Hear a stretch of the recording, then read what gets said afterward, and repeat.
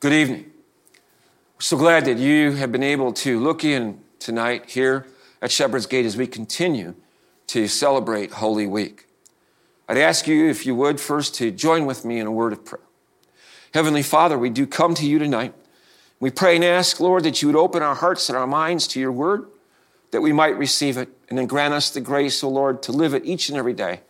We pray and ask, O Lord, that I may not misspeak it. We pray in your most holy name. Amen.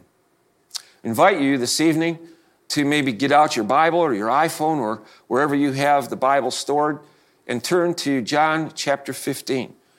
That is where we're going to be headed tonight as we continue Holy Week series all around. And we do have some stories going on around us every day in our daily life that are impacting us because of COVID-19. We hear the stories of those who are suffering, and we continue to pray for them. We hear the stories of the doctors and the nurses and the firemen, the policemen, those who are battling this disease, this thing every day. But there are stories that are also going on in daily life that are also impactful on us. Some of those stories I've had the blessing of hearing over the last couple of weeks. For instance, one that I just heard last night, talking to a parent who has young children. And they were explaining to me that because of being quarantined, because of sheltering in place, that they and their family, in spite of all that goes on during the day with the children running around the house and being a parent and being a teacher and sometimes the things that the kids get into, and despite all of that they're dealing with, they are learning to come together to be family. They're learning to be family all over again, and how they are actually eating dinner every night around the table as they prepare dinner.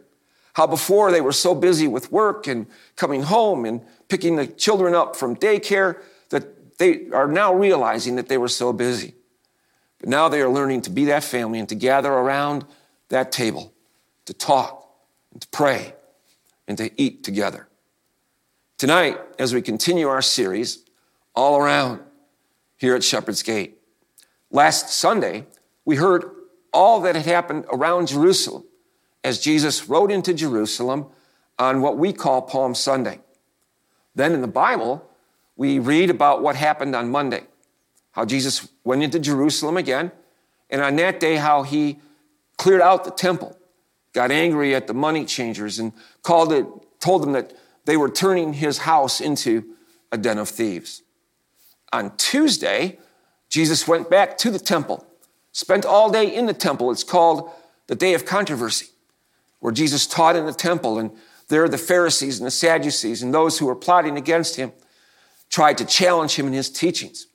But each and every time as they challenged him, Jesus made them out to be just exactly who they were, that they had turned his word into a religion and that they had turned it into false teachings.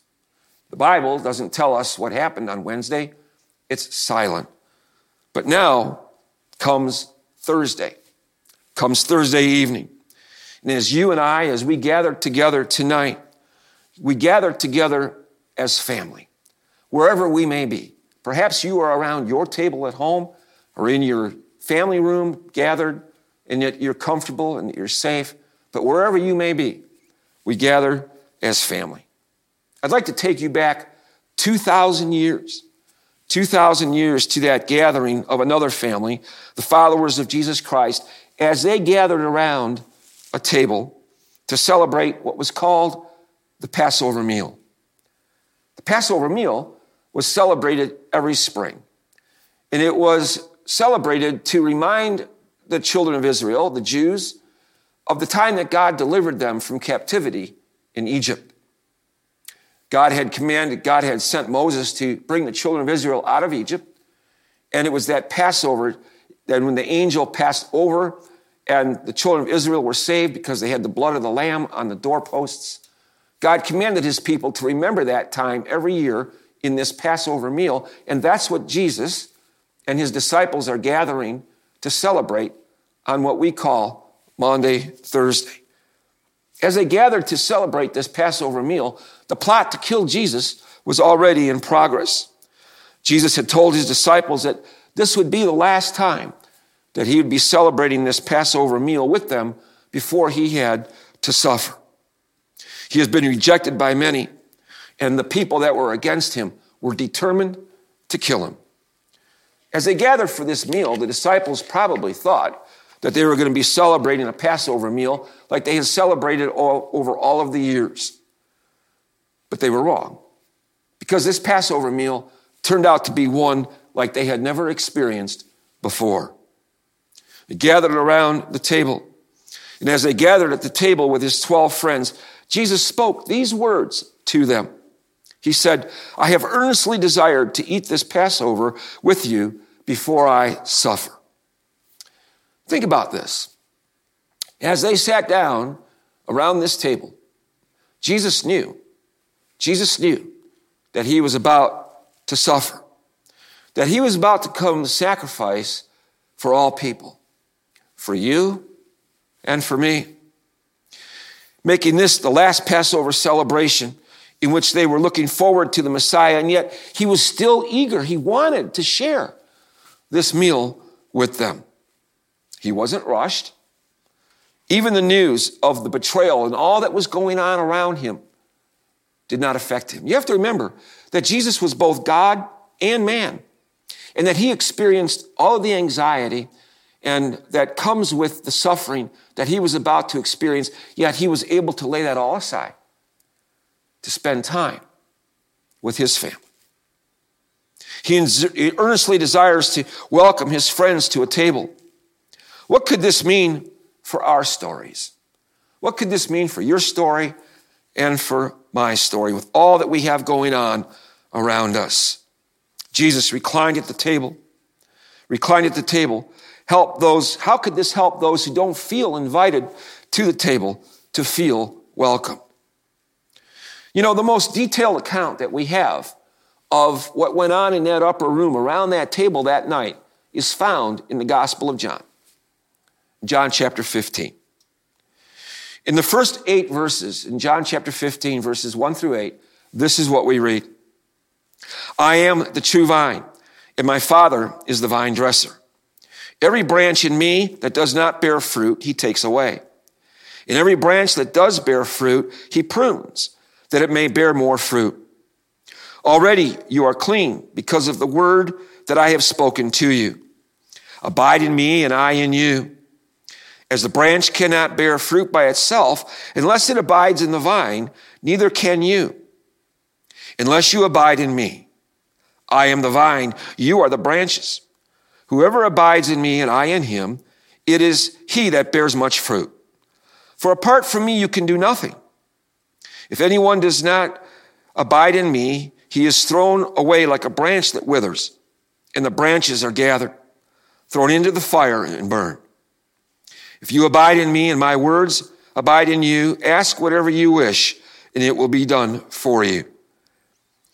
By this, my Father is glorified, that you bear much fruit, and so prove to be my disciples." So what is it that we're reading there?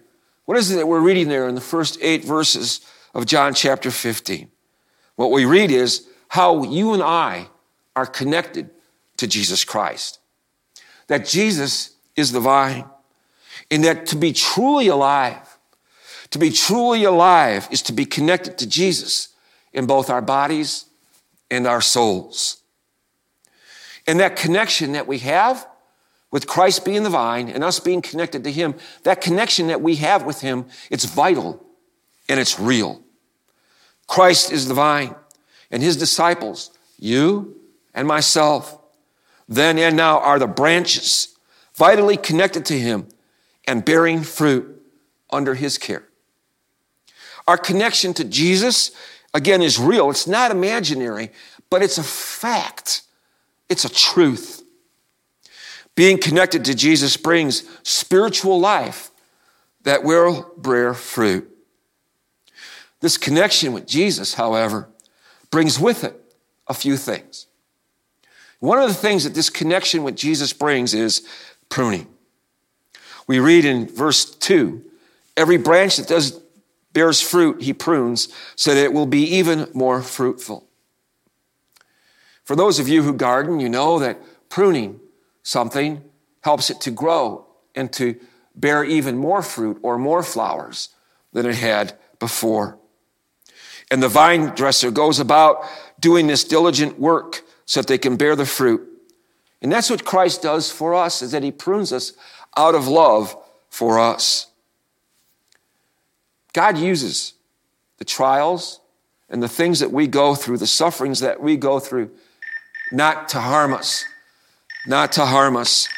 but as the devil and the world would intend, but for our welfare, that we might be driven back to Jesus Christ, that we might be driven back to him. You know, I'm a human being, and in my life, I too experience anxiety, I experience fear, and perhaps like you, as we have gone through this whole COVID-19 pandemic, you have had those times that has overcome to you, that you have experienced anxiety or fear. But these things that we go through are designed to draw us back to Jesus. He uses them for our good. Think about what's going on in the church today.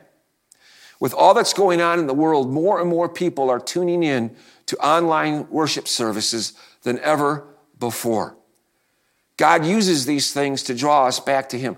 I remember when I was growing up, I was born in 1953.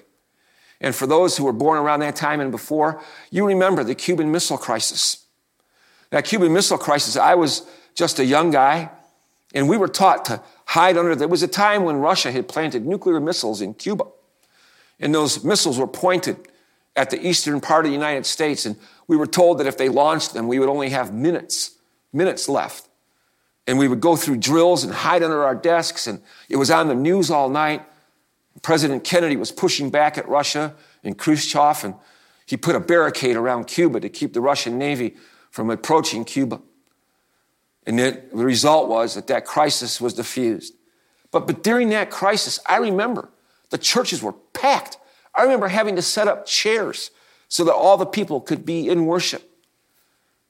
Christ uses these things to draw us back to him, to remind us of who he is and that he is the one that is in control, so that we may not leave him or harden our hearts and stop bearing fruit and end up being cut off. He reminds us in John chapter 15, too, that he cuts off every branch in me that bears no fruit. And that's a sobering warning. That's a sobering warning for us. He tells us there are 5 kinds of harm that can come to those who don't remain in him. You and I, when we become disconnected from Jesus, like a flower that is disconnected from Jesus, we begin to wither. That disconnection happens when we think that we're connected to Jesus because of our work and not because of what Christ has done for us. We become disconnected from Jesus and begin to wither when we think it's about us instead of being about Jesus. Christ is the vine. In John chapter 4, John chapter 15, verses 1 through 8, there are 4 times that Jesus speaks of remaining in him and he in us. And that's good news for you and for me when we become anxious, when we become disconnected from Jesus. He says to us, remain in me. Remaining in Jesus is all about his grace. In verse 3, he says, you are already clean because of the word that I have spoken to you. You and I are forgiven by means of Christ's word of forgiveness, not because of the pruning, not because of suffering. Forgiveness is by his grace and his grace alone. It's not by our works. Forgiveness is not ours because of the fruit that we bear. The forgiveness that we have in Christ and the grace that Christ extends to us brings healing and it brings spiritual growth. We are weak and we are sinful. If we remain in him in faith and cling to him, he forgives.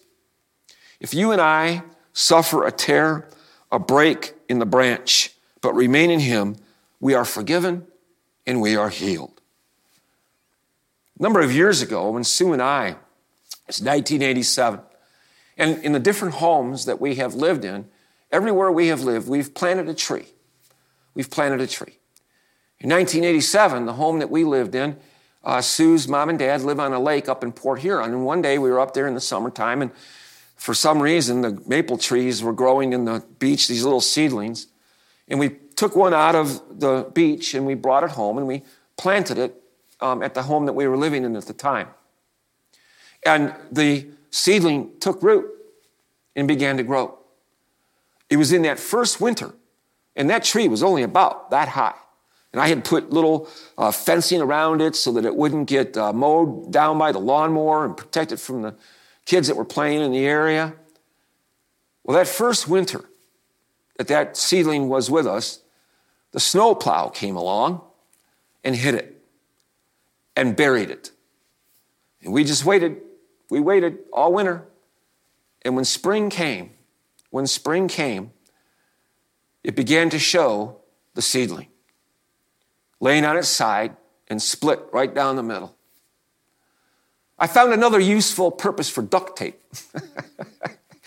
I went in the house and I replanted that seedling and I binded the trunk together with duct tape and put the fence around it and everything. Recently, I went back to that house and I took a picture of what that tree looks like today, and this is it on your screen. Strong, healthy, growing, providing shade. That's an illustration for you and for me of what Christ does in our life and the healing that can come to us by his grace. That when we are buried by all of the things that we have going on in our life, perhaps we're carrying some guilt with us, perhaps we're experiencing some sort of anxiety or fear of what's going on in the world today, whatever it might be. Whenever we feel buried like that, we turn to Christ. He will come and he will melt all that is around us. He will replant us. He will bind us up, and we will grow in him. And that's all by his grace. He says in verse 7, if you remain in me and my words remain in you, ask whatever you wish and it will be given to you. We are connected. We are connected to one another. In verses 9 through 17 of chapter 15, we read, as the Father has loved me, so I loved you. Abide in my love. If you keep my commandments, you will abide in my love, just as I have kept my Father's commandments and abide in his love. These things I have spoken to you, that my joy may be in you, and that your joy may be full. This is my commandment, that you love one another as I have loved you. Greater love has no one than this, that someone lay down his life for his friends. You are my friends, if you do what I command you. No longer do I call you servants, for the servant does not know what his master is doing. But I have called you friends. For all that I have heard from my Father, I have made known to you. You did not choose me, but I chose you, and appointed you that you should go and bear fruit, and that your fruit should abide, so that whatever you ask the Father in my name, he may give it to you.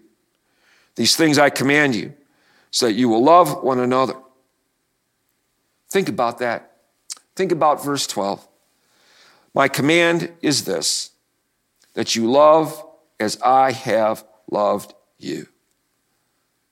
Christ is speaking not only to his disciples 2,000 years ago, gathered around that table, but he's speaking to you and he is speaking to me.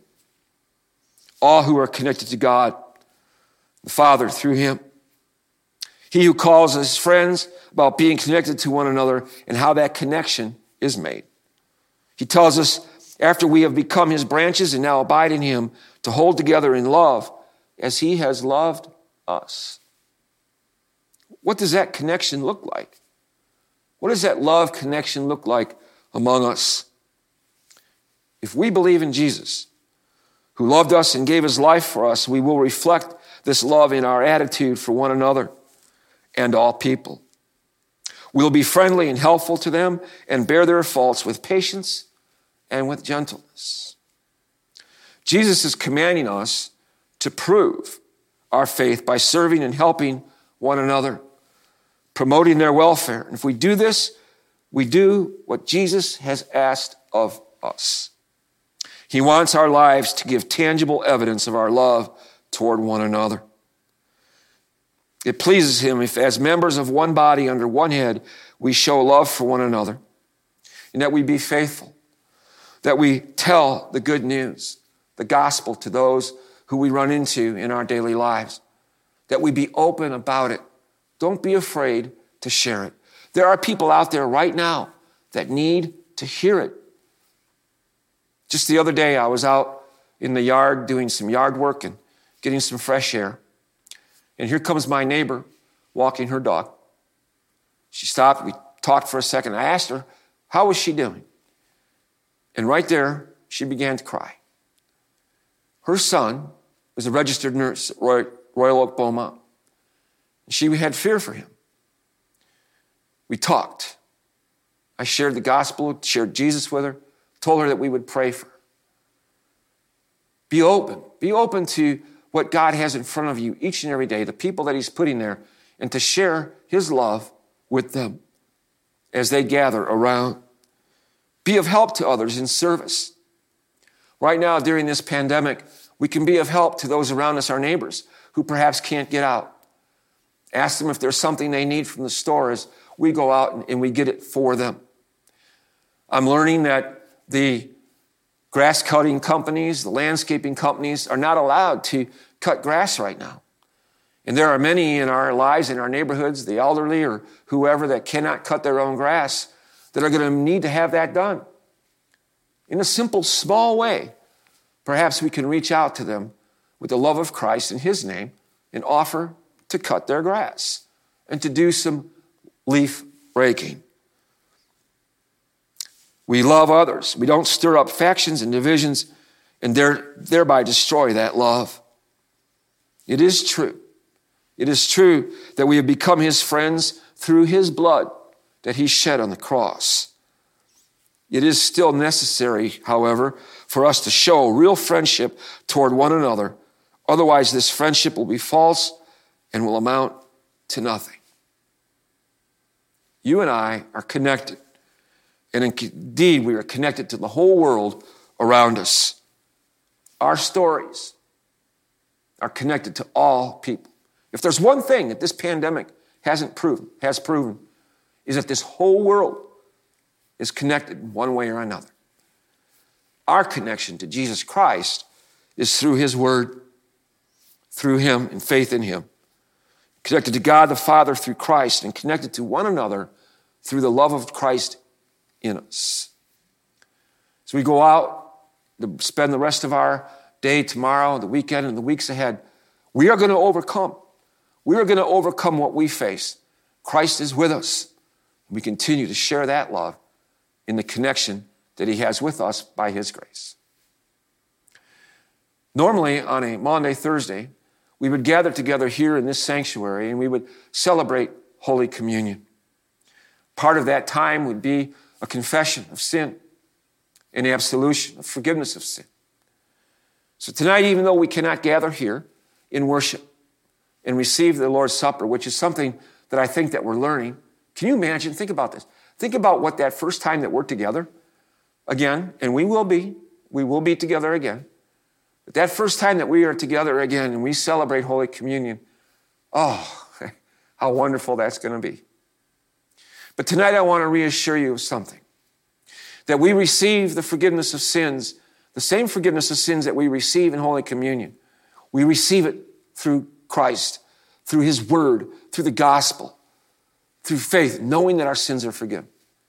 So tonight, if you just join with me as we confess our sins and receive that forgiveness. Father in heaven, we come to you tonight and we confess to you that we are sinners. That there have been so often in our daily life that we have become disconnected from you, the vine. And that we have not gathered around your table. And this might be in a way that we've acted toward others, what we've said, what we have thought in our desires. We confess that to you tonight, Jesus. We confess our sins. And we take a moment just now to do that in our hearts.